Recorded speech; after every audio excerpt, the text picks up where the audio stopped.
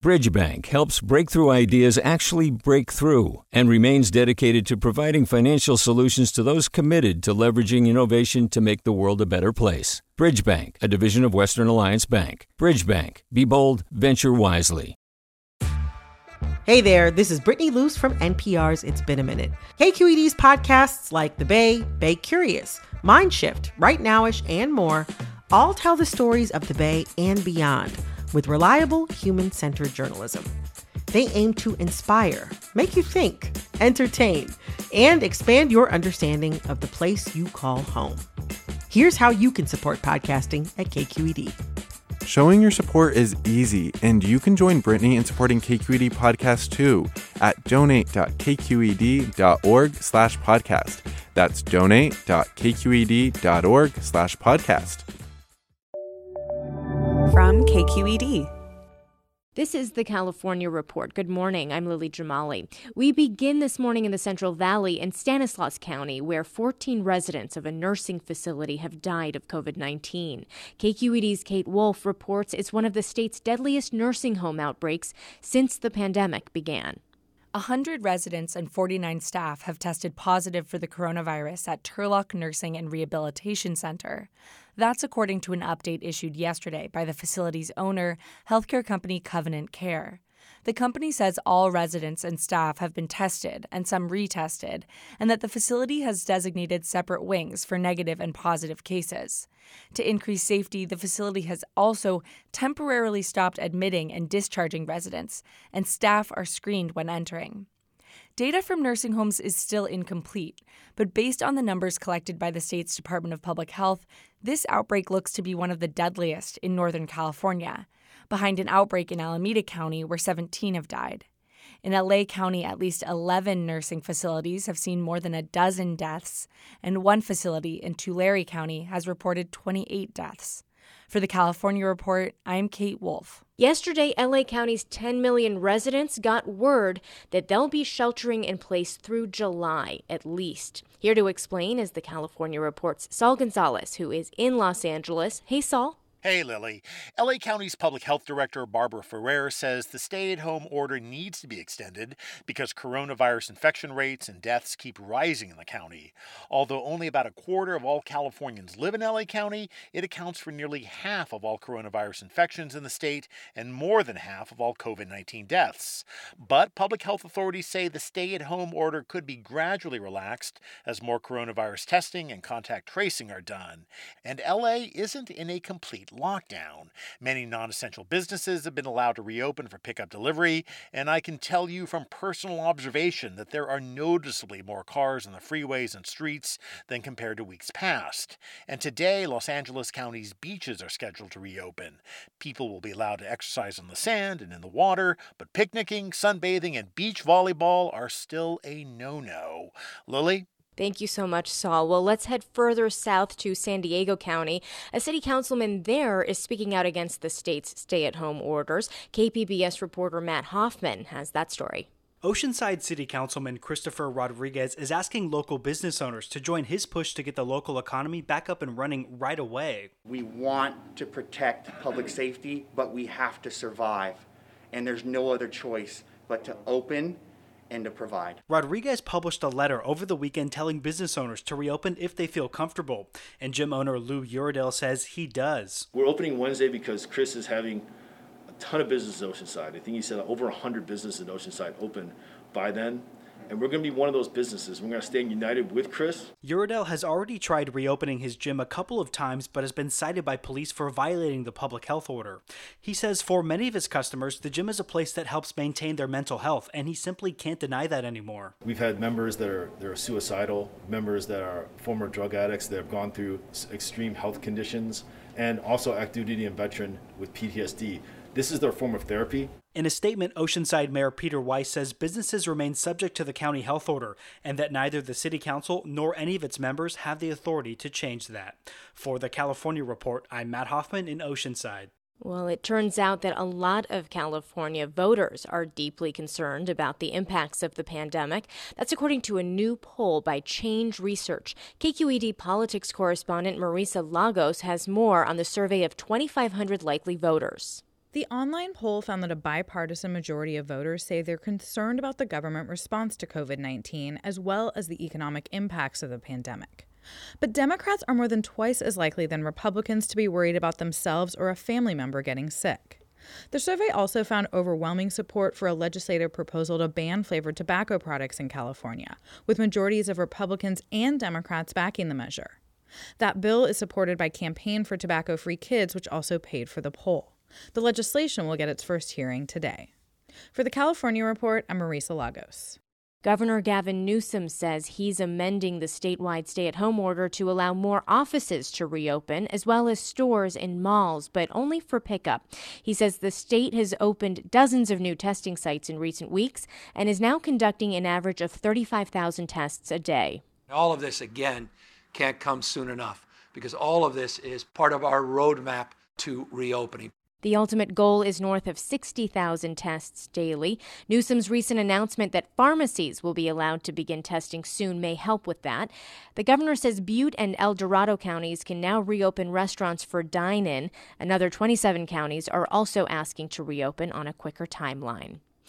We're going to turn to other non-COVID-19 news now, starting in the valleys northeast of Los Angeles. Republicans there appear headed to victory in a closely watched special election for a vacant congressional seat. Republican Mike Garcia got a congratulatory tweet from President Trump this morning, although the race has yet to be called. At last check, he does hold a significant lead over Democrat Christy Smith. Here's more from KQED politics reporter Guy Marzorati. Republicans in the 25th District were really motivated by the opportunity to flip a California House seat from blue to red for the first time this century.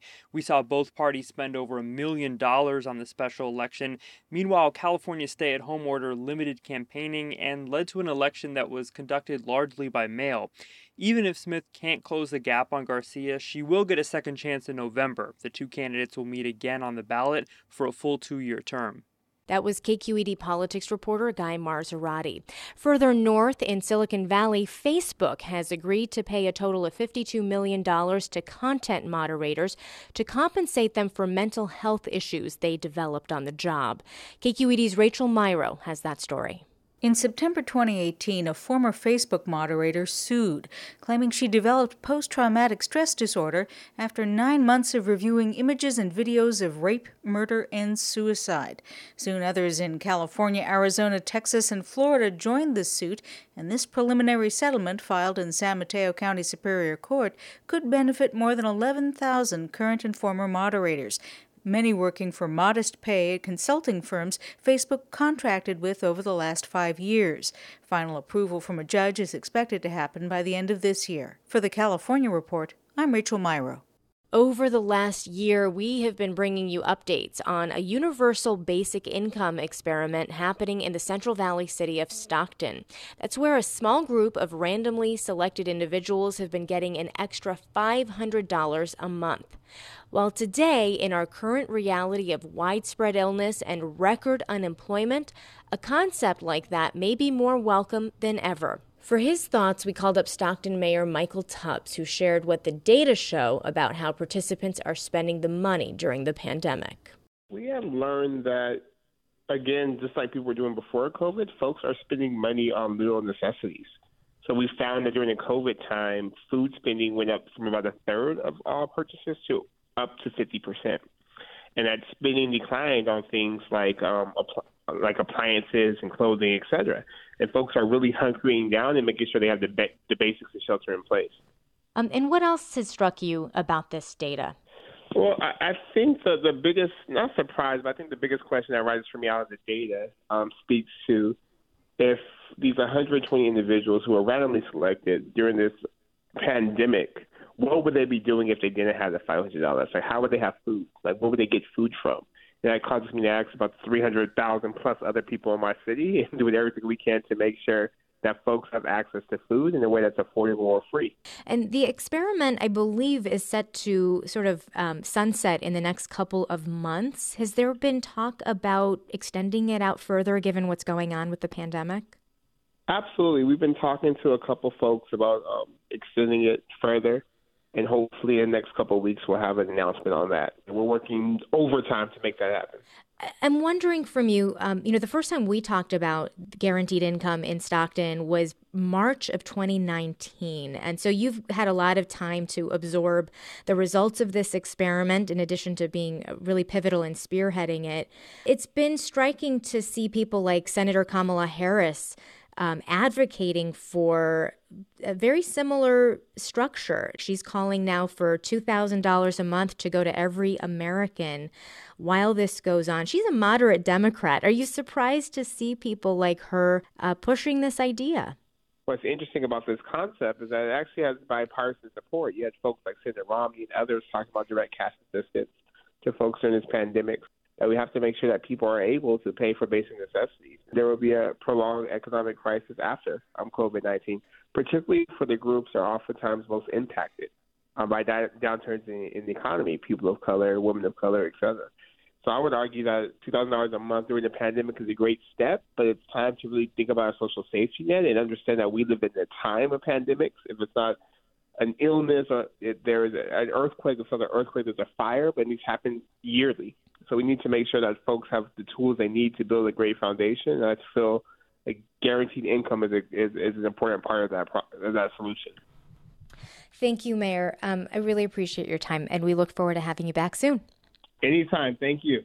Finally, this morning, when facing major disasters, California looks to first responders like firefighters and nurses to save lives.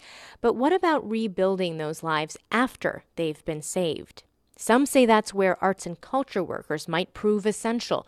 KQED's Chloe Veltman reports. It didn't take long for California's artists to spring into action after the coronavirus pandemic hit. Let's grab our pencils or our pen. So let's first start with a little bit of slow drawing. People like San Francisco illustrator Wendy McNaughton, who started offering virtual drawing classes to keep confined kids busy during lockdown.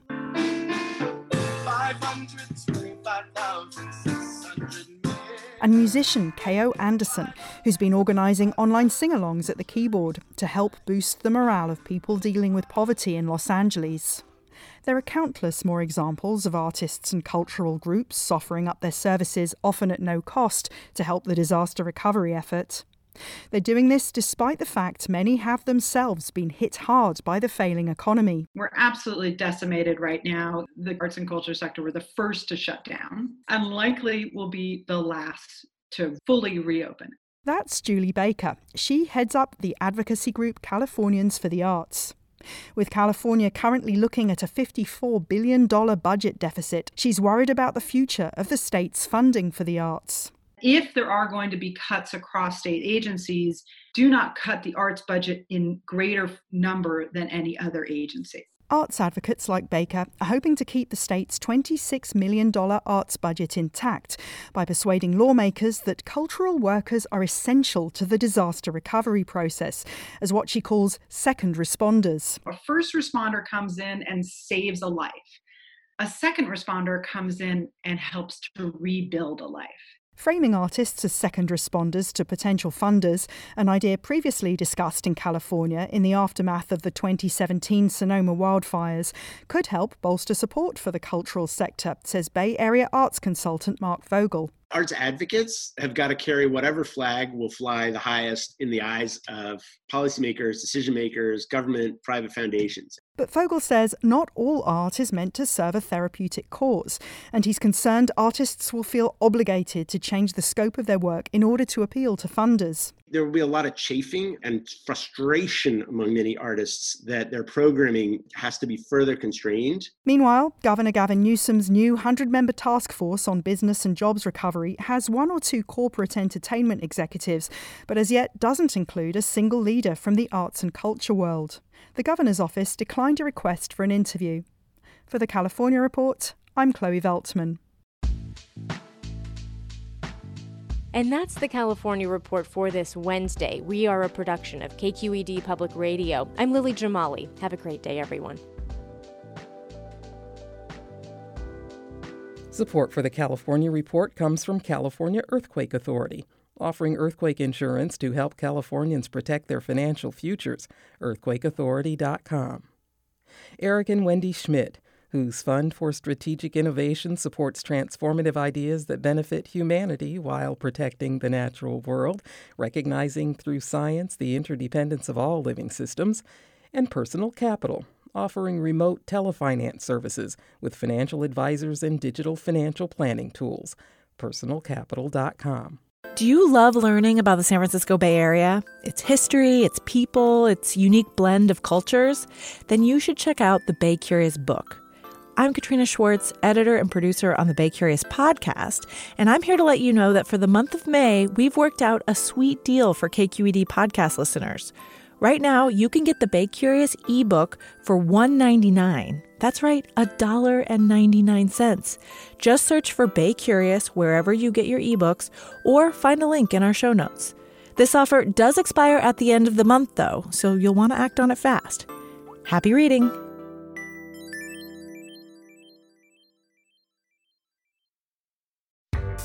Hi there, I'm Rand Abdelfattah from Throughline. If you're listening to this podcast, you know that KQED produces exceptional storytelling that keeps you informed, inspired, and entertained. Their podcasts cover issues from your neighborhood to the entire country and everything in between. Support this work today. You can help us continue to bring quality podcasts to your ears. Just head to donate.kqed.org/podcast. That's donate.kqed.org/podcast. Hi, I'm Sasha Khokha, host of the California Report magazine. Every week, we bring you stories about what connects us in the giant, diverse Golden State. Because what happens in California changes the world. I love this place. We were once seen as like the place to be, California. The land of milk and honey. That's where you go to Sunshine State, but we just have challenges right now. KQED's California Report magazine. New episodes drop every Friday, wherever you get your podcasts.